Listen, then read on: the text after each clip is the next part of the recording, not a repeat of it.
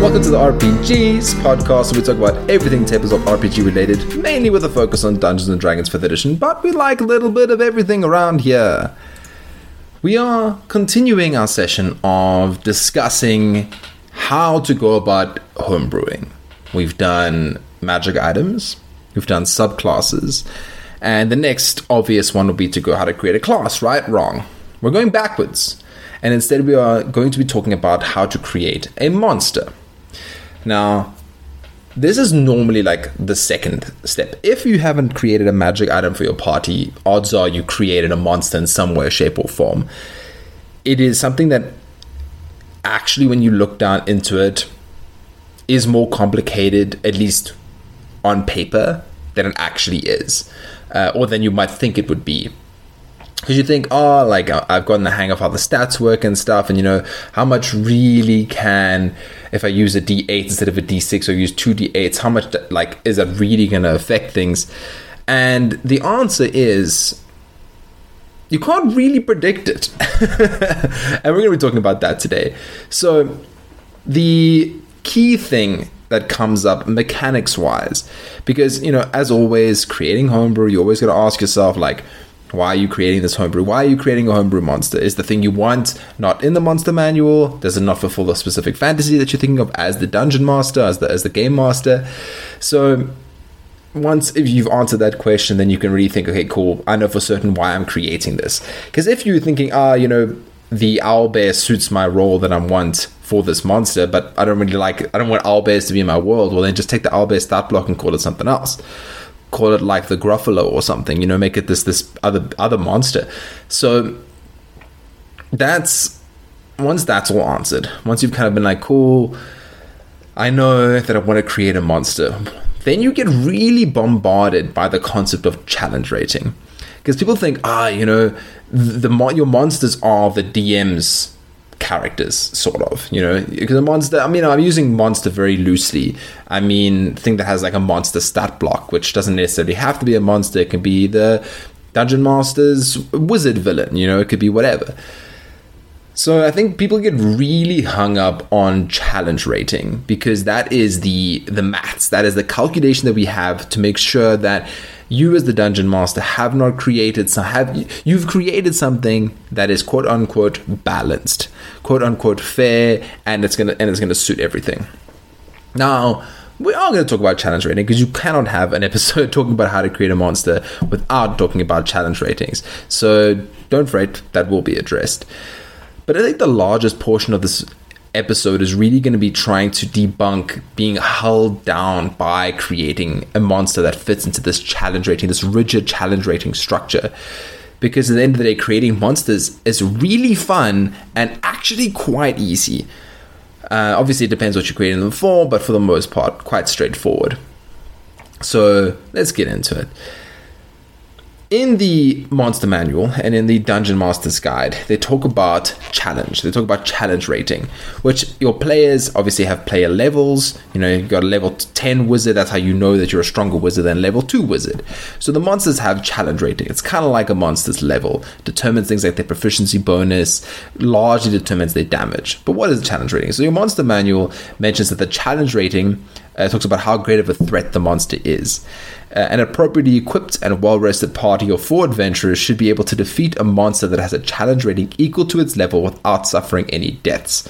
So, with that in mind, basically means that a party of 4 level 3s should be able to defeat a level 3 monster, no real big problem. But now, what does that mean? Without suffering any deaths? That's I feel like that's a big window. For starters, death is only really threatening in like your first maybe 2 tiers of play.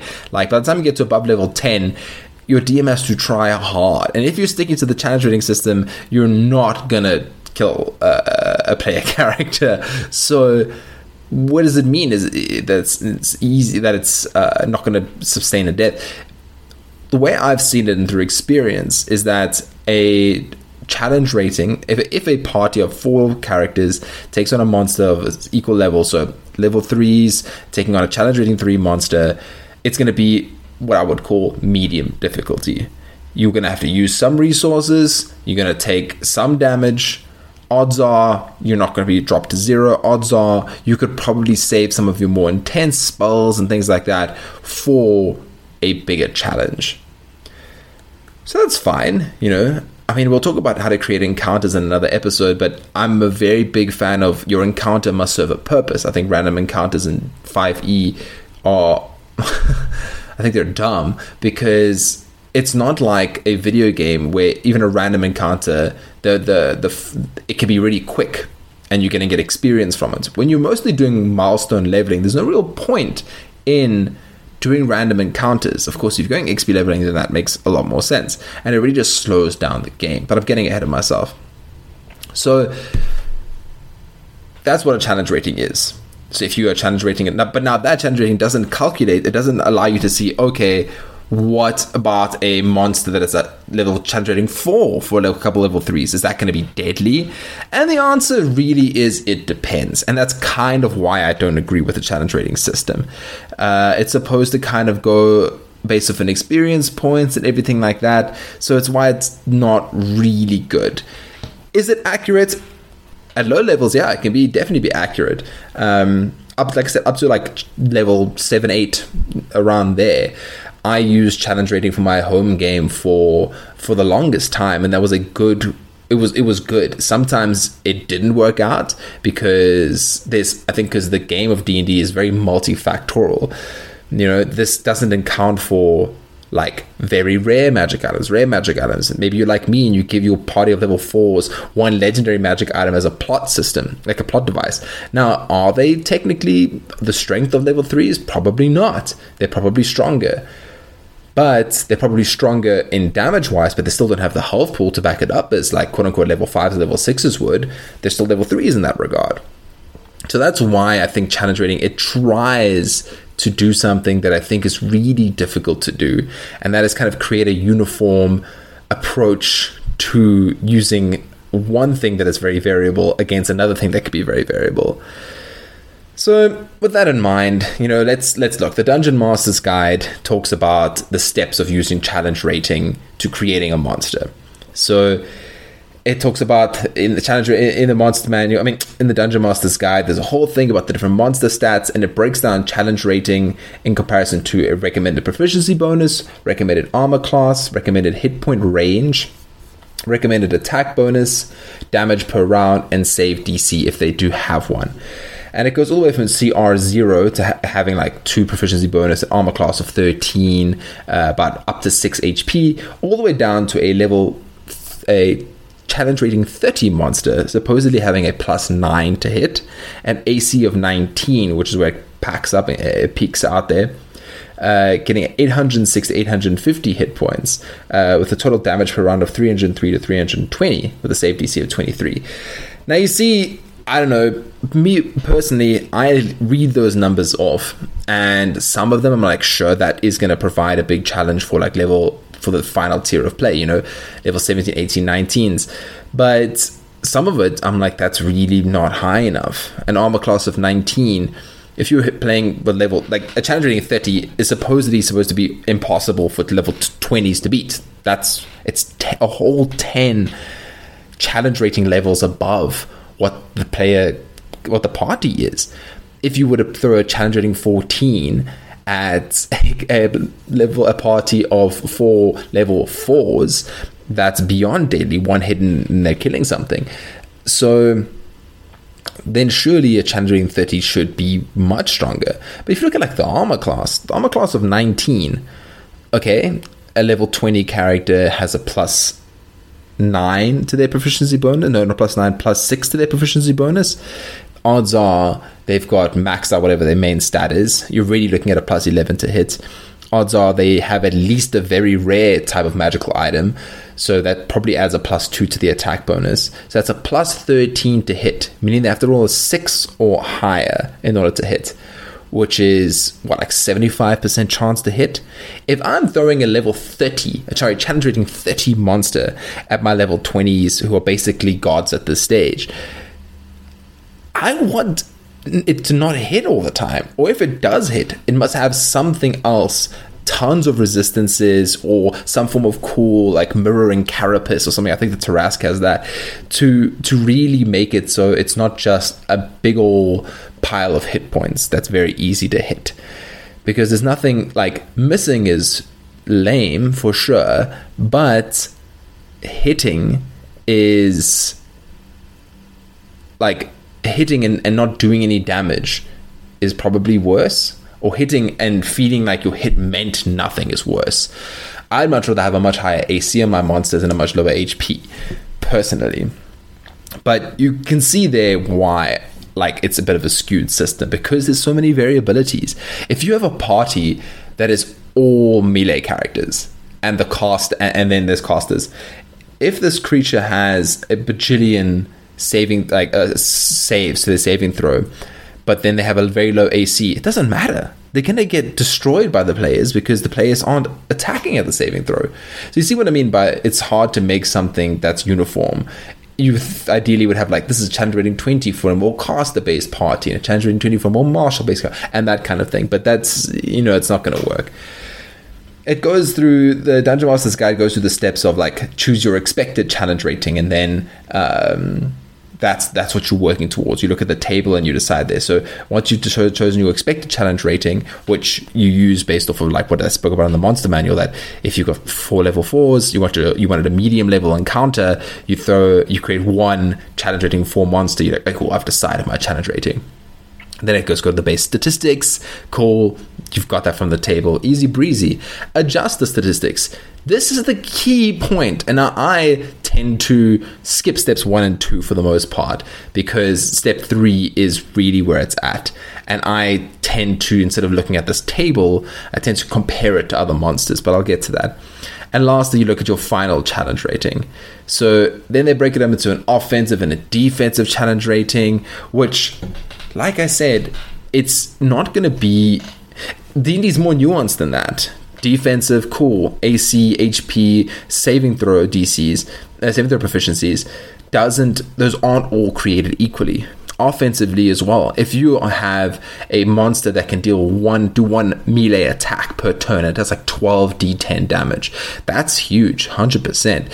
But 12 d10 damage to one target is, I would argue, I wouldn't say it's weaker than, but it's very different. So you can't compare it to another creature that can do a breath weapon of a 60-foot cone of 6d10. Sure, it's half the damage, but you potentially can do it to the entire party. 2 breath weapons and you can down the entire party, versus 1 attack and you're downing 1 character, which means the monster needs 4 rounds at least to down the entire party. So very clearly, the challenge rating system is flawed. It's admirable. I see what it's trying to do, but I just don't think that is possible. And that's where a more nuanced or a more tailor-made approach really comes in. So I scrapped this. To be clear, for the first like 5 or 6 levels, I'd say up to like level 8 or 9, I did use the challenge rating system for the most part. But above but I started to throw more of like my own creations into the encounters that I didn't use the challenge rating system for. It was more of an eyeballing kind of system. So as per usual, you always got to ask yourself a couple of questions when you're creating a monster. What are you creating this for? I'd say the easiest and thing I'm most familiar with would be creating it for a specific adventure, for a specific encounter, something like that. Of course, with Drive-Thru RPG, DM's Guild, and other third-party publishers, there is the idea of publishing or creating a monster for publishing so that other players can use it in a more general adventure capacity. So that's something you need to think about, is what am I creating it for? Because that's going to influence the next few steps. So once you've decided what am I creating this for, then you're thinking about what is the monster. The what are you creating it for does help with this. Because if you're playing, I'll use an example. I created, quote unquote, a magical owlbear. All right, very very simple monster, where in my home game, the party was exploring this magical forest that was nearby one of the largest cities on the island. And this city was known for its magical innovation, known for its wizardry and its artificing and all that kind of stuff. So what happened was, in the lore of the world, was that a lot of wizardy things that have happened in the town or the city have bled out because the city has gotten so big over time and just become more and more populated with more magical people, that the nearby forest has become overrun with people that are or things that affect how it's become overrun with magical effects, should I say. It's become overrun with things that were one way at one point, but over time, because of all this dense population of magic, it has become something else. So I was like, okay, what's something that my players are already very familiar with? They all know a lot about D&D. They've all played for many years. The owlbears. Owlbears are a very iconic monster.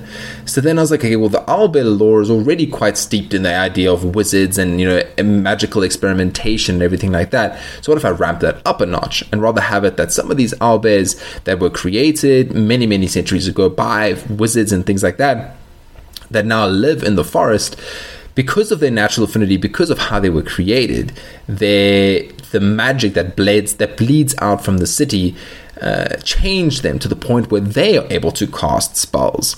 Very simple change, incredibly simple. I wouldn't call that homebrewing a monster, but I'm just using it for this example. So I created it specifically for the specific adventure. I knew where they were in the world, and I knew what I wanted to get out of this monster. I knew it was going to be an encounter, but it was going to be something that they dealt with, via combat or some other means that I didn't know yet. But what I did know is where they were, what I wanted to show them, and what the point of the encounter was going to be. The last question is something that really only applies if you're creating something for one specific adventure. So once you've decided why you're creating this monster, for what reason, and so on, then the fun part comes in. You create the stats. And now this feels dumb because I'm like, I just talked about the table. And look, the table is useful. If you want to use the table, use this. I feel like there's lots of websites that allow you to calculate a monster's challenge rating based off of the various traits and stuff they have. And that's what I used to do for a good number of levels and a good number of months playing that game, until I realized that wasn't, I wouldn't say it wasn't optimal, but until I realized that wasn't getting me the result that the amount of time I was dedicating to that was relative to, So what I ended up starting to do was I started to look at monsters that already existed in the monster manual, in the SRD and things like that, and looked at their challenge ratings. And I used the challenge rating system, sure, but early days I looked at their challenge rating and used that as a benchmark for how strong was this monster meant to be. And now this also falls down into what is the purpose of the encounter, because in my mind, an encounter needs to serve a purpose, and like I said, random encounters don't really do that. If your encounter is for world building purposes, that's one thing. You generally don't want to kill your party then, so then you want to go for a medium level encounter. If your encounter is to let the players have some combat because they haven't had it in a long time, then you also want a medium level encounter. Let them flex their muscles, let them use some of their new abilities. If your encounter is to show that a conflict is real, that a conflict is big, a conflict is important, then you're going to want to have a higher level CR, higher level monsters in this encounter, because if your players are just rolling dice and beating things, then there's no gravity. Then the point of the encounter is not there, which means the point of the monster wasn't there. So I then looked at comparing the various stats of the various monsters. In this instance, with the magical owlbear, very easy. I just took an owlbear and I looked at their stats, and I did buff it a little bit. I was like, cool, owlbears are CR5. They were like level 9s or 8s at the time. This is not going to do anything. You have to fight a couple of them. So let's add another damage die here or there. And then what I did was I for my own fun, I randomly rolled for the spells that they learned. Each owlbear could cast one type of spell at will. And I got some random things, I got like find traps. I got fly was one of them. I think one of them got scorching ray, which was fun. One got misty step, and it just made for a fun encounter. But now how do you create this? How do you create the monster itself? You can look at the table for the stats themselves, but really what I like to do is I like to go down each of the steps and think, what is the purpose of this monster? In flavor, what is this monster going to do? So if you start off with the quote-unquote defensive stats, HP and AC, is this monster supposed to be hardy? Do I want my players or any other players I'm going to publish this for, do I want them to be able to hit this monster, or do I want them to feel like, wow, this monster's jumping in and out everywhere? Is it like a quickling, like glass cannon? I can't hit it, but when I do hit it, it's going to do tons of damage and probably get taken out of 1 or 2 hits. Or do I want it that it's easy to hit it, but I'm not going to do tons of damage because it's got lots of resistances or lots of HP? That's where you decide the different stats. That's where you decide what the HP is, what the AC is. When you go down to your armor class, when you go down to your attack rolls, the proficiency bonus, sure, I kind of keep that on level with the party level that I'm trying to keep it at. And maybe 1 or 2 proficiency bonuses higher if I want to. If I wanted to guaranteed hit, but maybe not hit as hard. If I wanted to hit very hard, then oftentimes I will lower its 2-hit score, make its CR a little bit lower. The relative stats that it has are very much where you can think about comparing it to player characters, comparing it to monsters. Player character 8, the strongest player character should only reach level 20 strength. That's like at their highest level, unless they rolled really well at like level 10 to level 12, or they should hit like 20 strength. So if this monster is going to be stronger than your strongest hero, which a lot of monsters should be, if it's more of like a melee kind of tanky monster, make it strength 22, make it strength 23, compare it to a player. Same with intelligence, same with charisma, same with wisdom. These are all general tips that I would use when I create a monster. Now, for the more specific things, which is where it becomes difficult, because this is really all I can say is that I create monsters for the most part for my adventures for the players. So I know what I'm dealing with. I know that my players are stronger than the average level 5s or so on. But it's not always the case, especially if you're going to be publishing something. But it doesn't mean that you can't do this next step.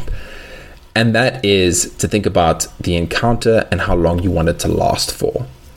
And that goes back to what the purpose of this encounter is. If it's just to give a bit of a break from the monotony of like shopping episodes, 2 rounds, at most 3, and I think you're golden.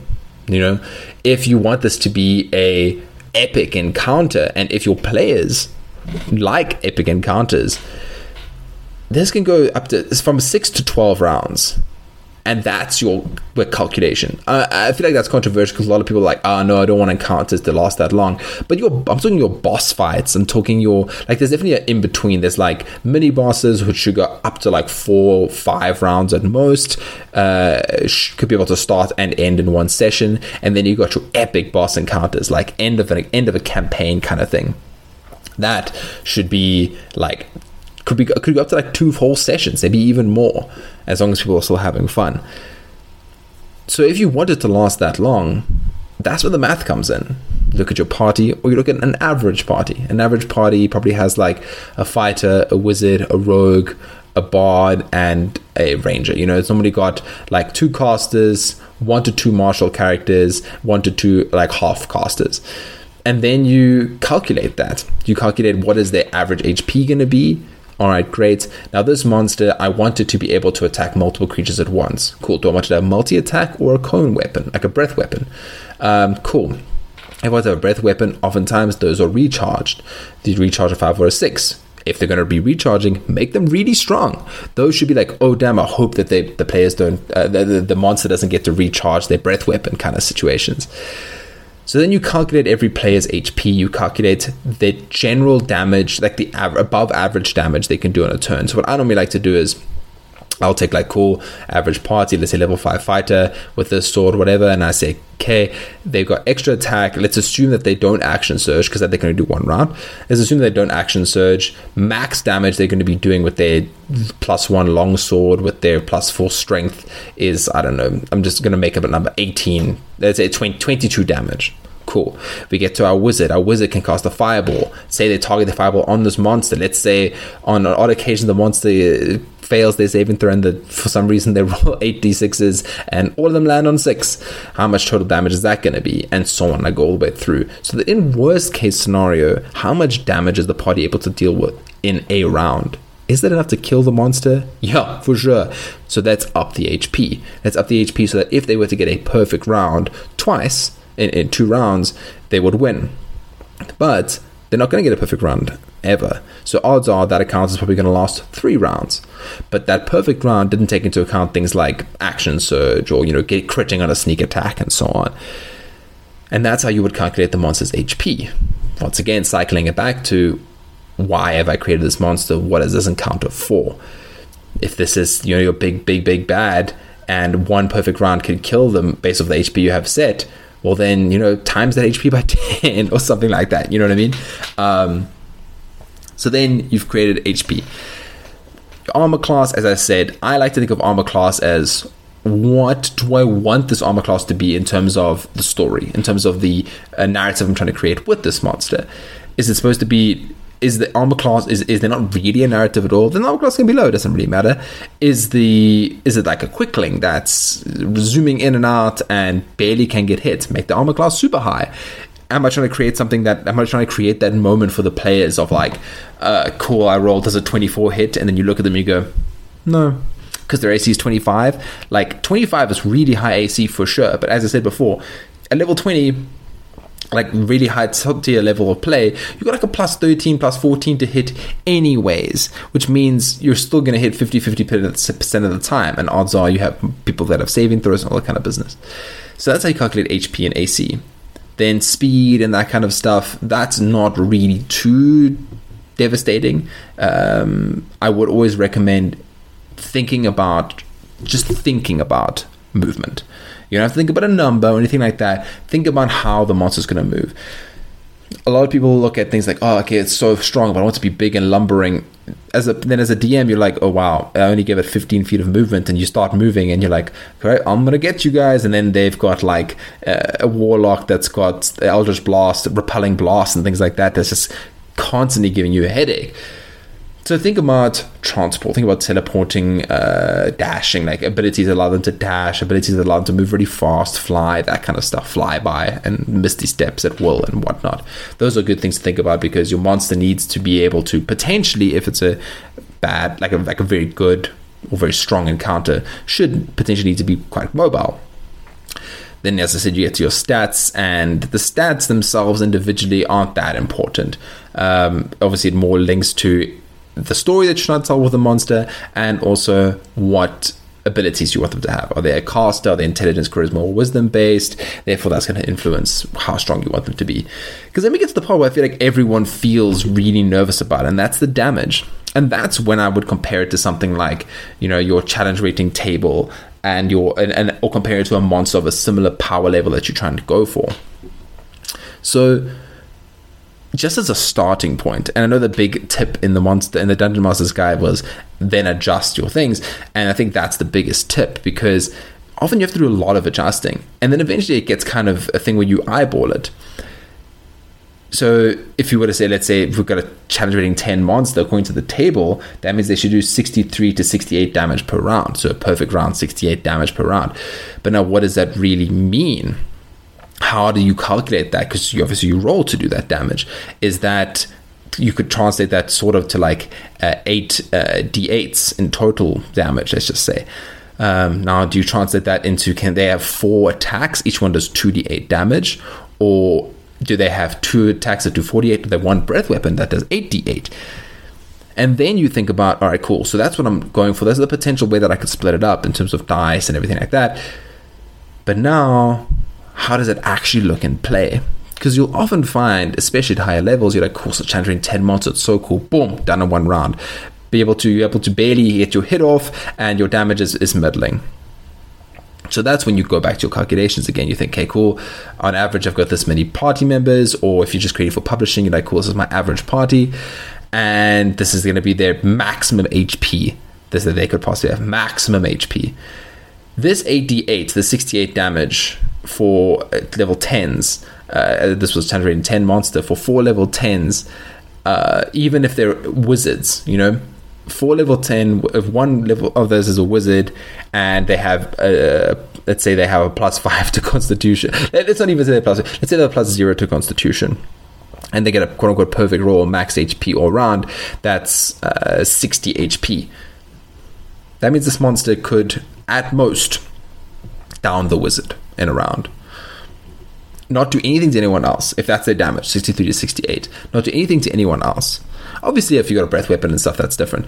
But if they are able to do damage to multiple other creatures as well, think about if they've got a barbarian.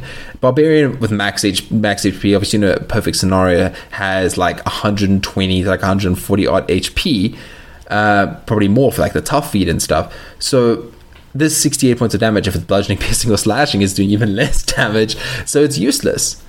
So that's when you got to think, you can't just look at these things in isolation and be like, cool, 68 points of damage, and split it up into one breath weapon, or 2 weapon attacks. You might have to think, okay, the way that an average party works, it might be worthwhile to give it 4, like a multi-attack of 4 small attacks and a breath weapon option, so that different players or different party compositions can still be challenged by this monster that should, by all intents and purposes, be challenging. And you calculate it. You look at all their HPs and you think, okay, cool, if I'm able to attack each of them, blah, blah, blah, blah, how much damage is it going to do, and how much impact is that really going to make on my players? And that's kind of where it's at. Because monsters are quite variable. And it's the thing that I feel like DMs will edit the most frequently. They'll often take what I often do is I'll take a monster from the monster manual above a certain level, like level 3 or 4 for my players, and I will max out the HP. I won't roll for HP. I will take the max HP that they could possibly have, at least, before I do the calculations. Just because I know my players were strong. And even if the players aren't strong, by the time you get to a certain level, they're going to have magic items anyway. Even if you didn't give them legendary magic items, odds are they've gotten loot along the way. So I hope this was helpful. It's one of the more innocuous kind of labile ways that I create Homebrew. The others are a lot more rigid, and I have this step, and I take lots of play testing, and this is comparing and editing. But I feel like there's so many monsters to compare and edit to, and because the monsters are built using the challenge rating system, it's not entirely accurate. So I do feel like taking an average party that's using your party if you're creating this for your own adventure, but the average party if you're creating it for publishing purposes or for someone else, and just going step by step through your defensive characteristics and your offensive characteristics.